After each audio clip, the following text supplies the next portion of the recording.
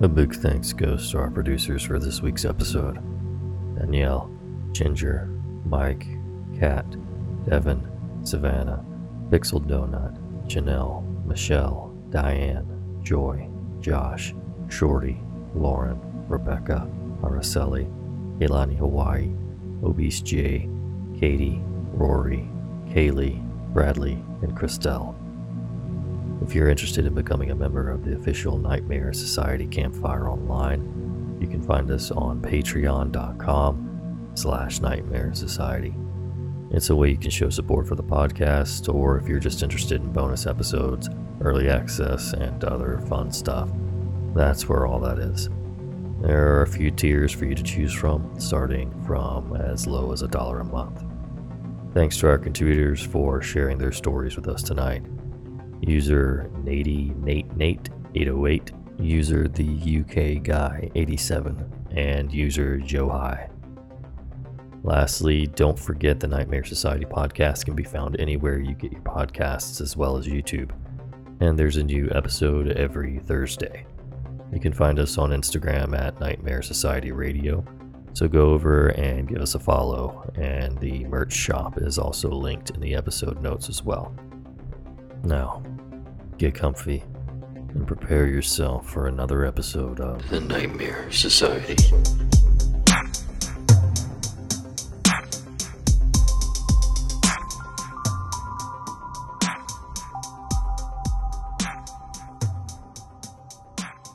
I was living in Tbilisi a few years ago, the capital of the Republic of Georgia, running a kind of legally ambiguous consumer credit operation when I figured it was time I took a much-needed weekend getaway in a nearby small town.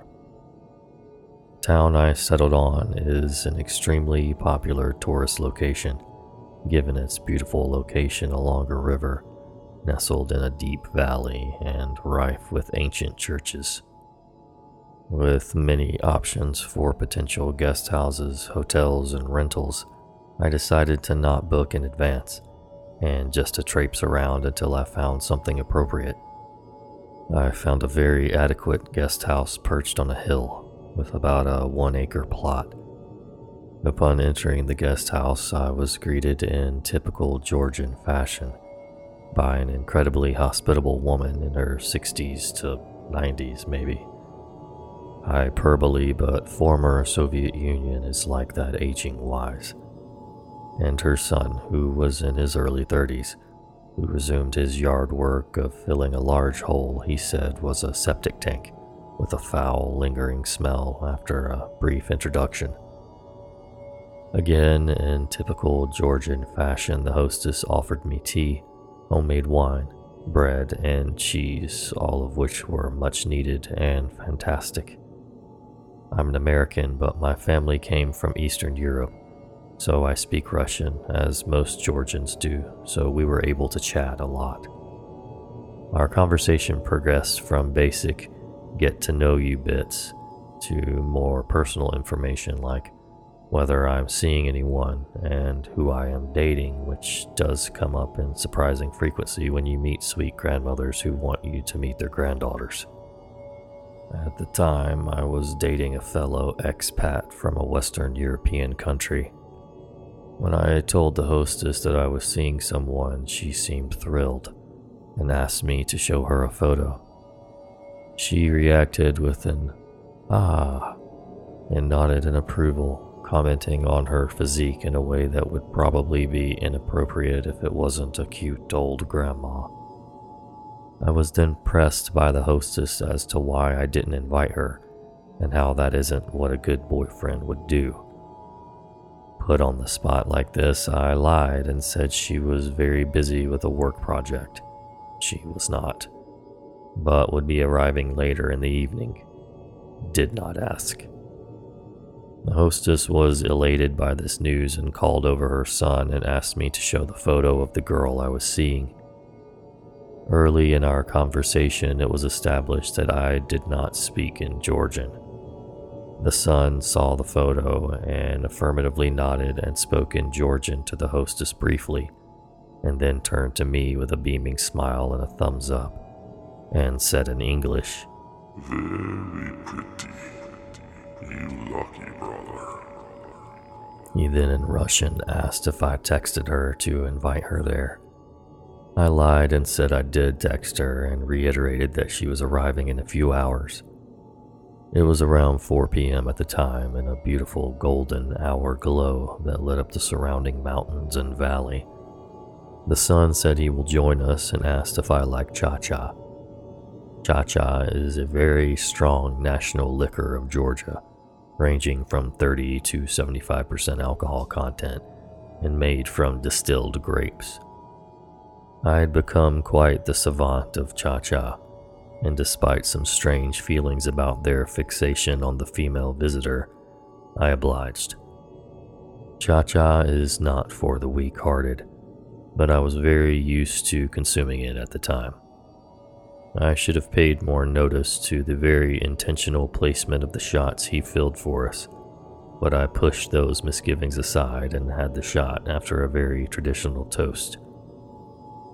Around 20 minutes later, I felt exhausted and ill, and excused myself to my room saying I needed a quick nap. Walking to my room, I knew something was amiss.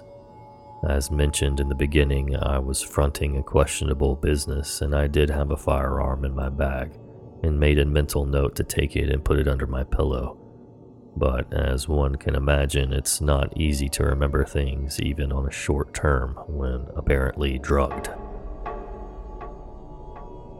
Despite failing to collect my weapon, I did close my blinds as the afternoon sun was blaring into the room, and I wanted darkness. Passing out around 4:30 p.m., I awoke to darkness at 4:45 a.m. with a raging headache. My window shades were partially open despite me closing them before passing out. They were open with about 2 feet of space visible to the outside.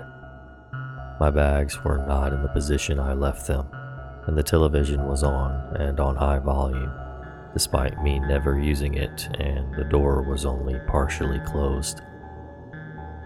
I peered out the window and didn't see anything, so I quickly went to my bag, retrieved my firearm, and went to the bathroom with the intention of calling my coworkers or a driver to pick me up. I had no cell service and no Wi-Fi despite having perfectly fine reception the day prior. I went back to the bed with the weapon under my pillow with zero desire or inclination to fall back asleep. After an hour or so of pretending to be asleep, I saw the sun peer through the window to get a look inside. At this point, I was certain it was not my imagination playing tricks on me, and that I was actually in trouble.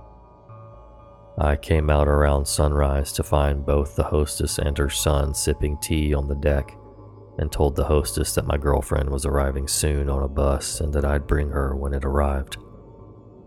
I grabbed my backpack and left my other bag to give the impression I was not fleeing. I got service immediately after leaving the property and called a partner to pick me up. I told this old school, quote, businessman who was floating the money I'd run the lending operation with my story, and he said he would handle it. He did handle it. I still think about the foul-smelling hole the sun was digging. Last guest? Weeks later, I decided that wasn't the place or business for me and applied to law school on the other side of the world.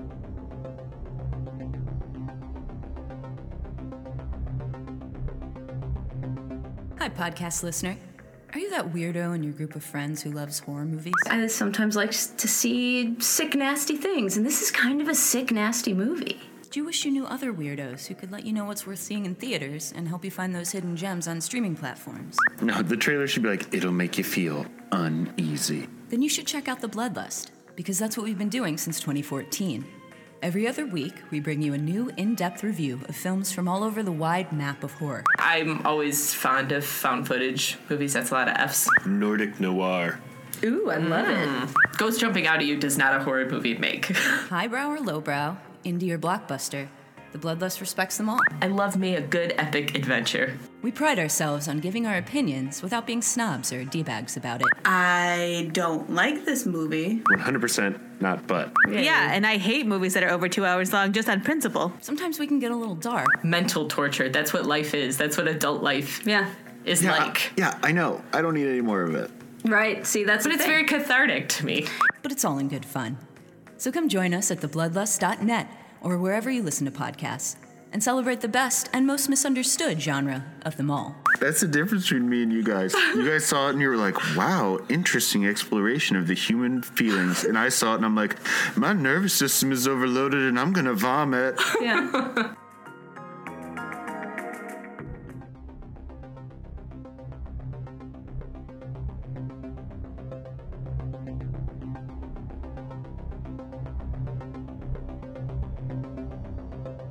When this happened, I was 17 years old, and I was living for a few years in a small house with my mom after my parents divorced 6 years prior.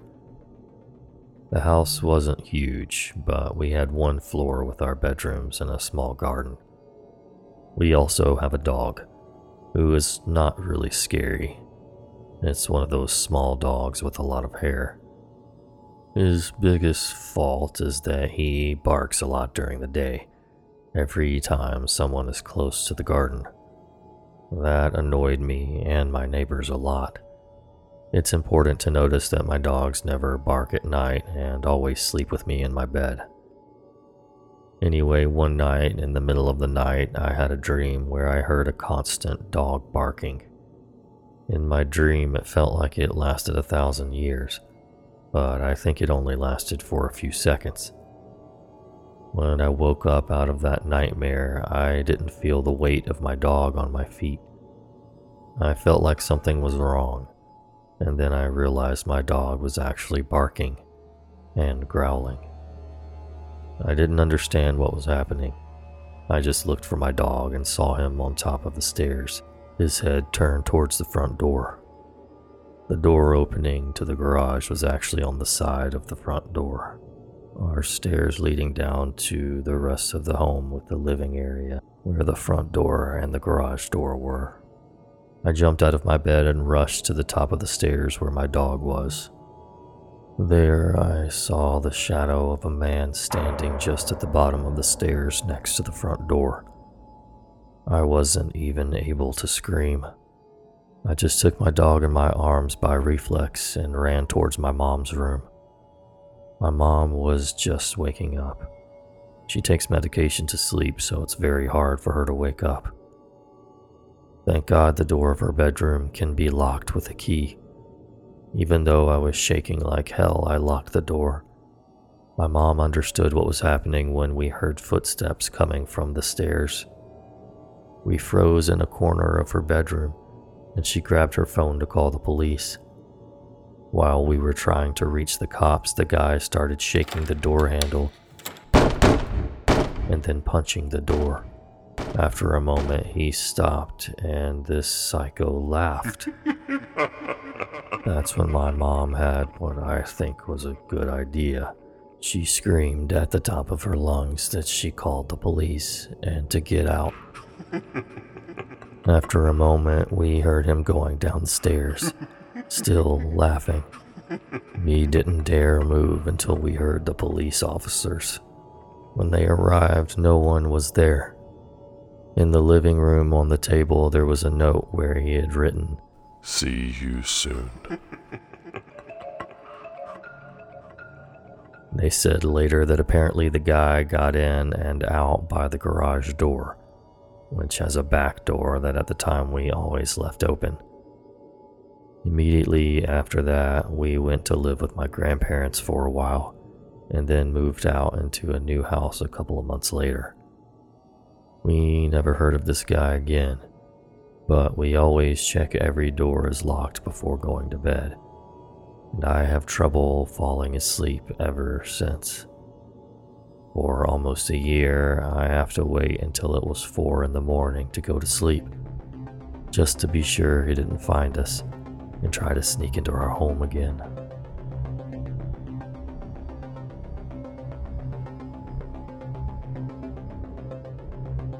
I'm from the UK, but I have relatives living over in Alberta, Canada, and every so often I fly over there with a few other family members to visit.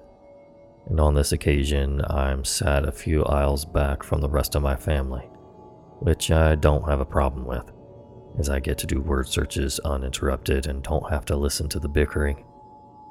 I'm quite happy doing my word searches and drawing mustaches on women in magazines when this guy who's sitting in the center aisle just leans forward and starts looking at me all weird. I ignore him and continue my productive activities. FYI, I'm sitting in the outmost window seat of a 3-4-3 seat formation, and I'm on the right side of the plane. The staring guy's in the second seat in the 4 center seats. A sleeping old woman is closest to me. He continues to stare at me, so I let it go as him being weird, and I pretend to sleep, hoping he'll lose interest. But I can still feel him staring, so I open my eyes and try to read more of my book.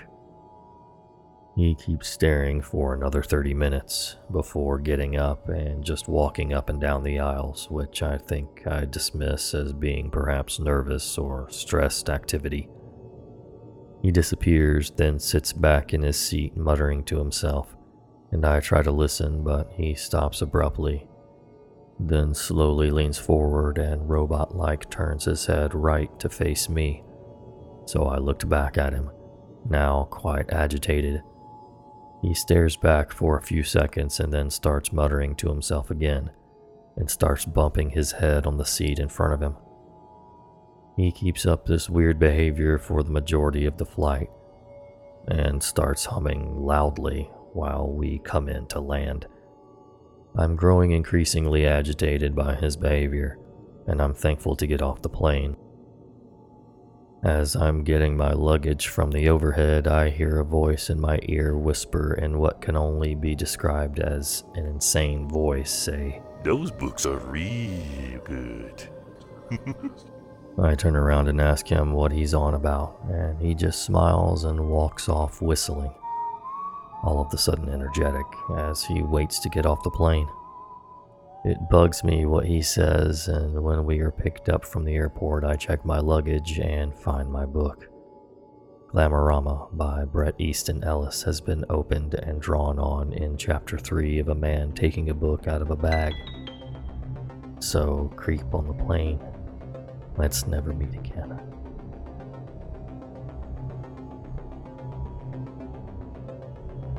Thanks so much for listening.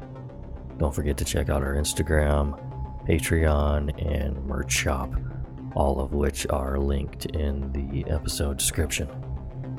Thanks so much for listening, and until next time. Sweet.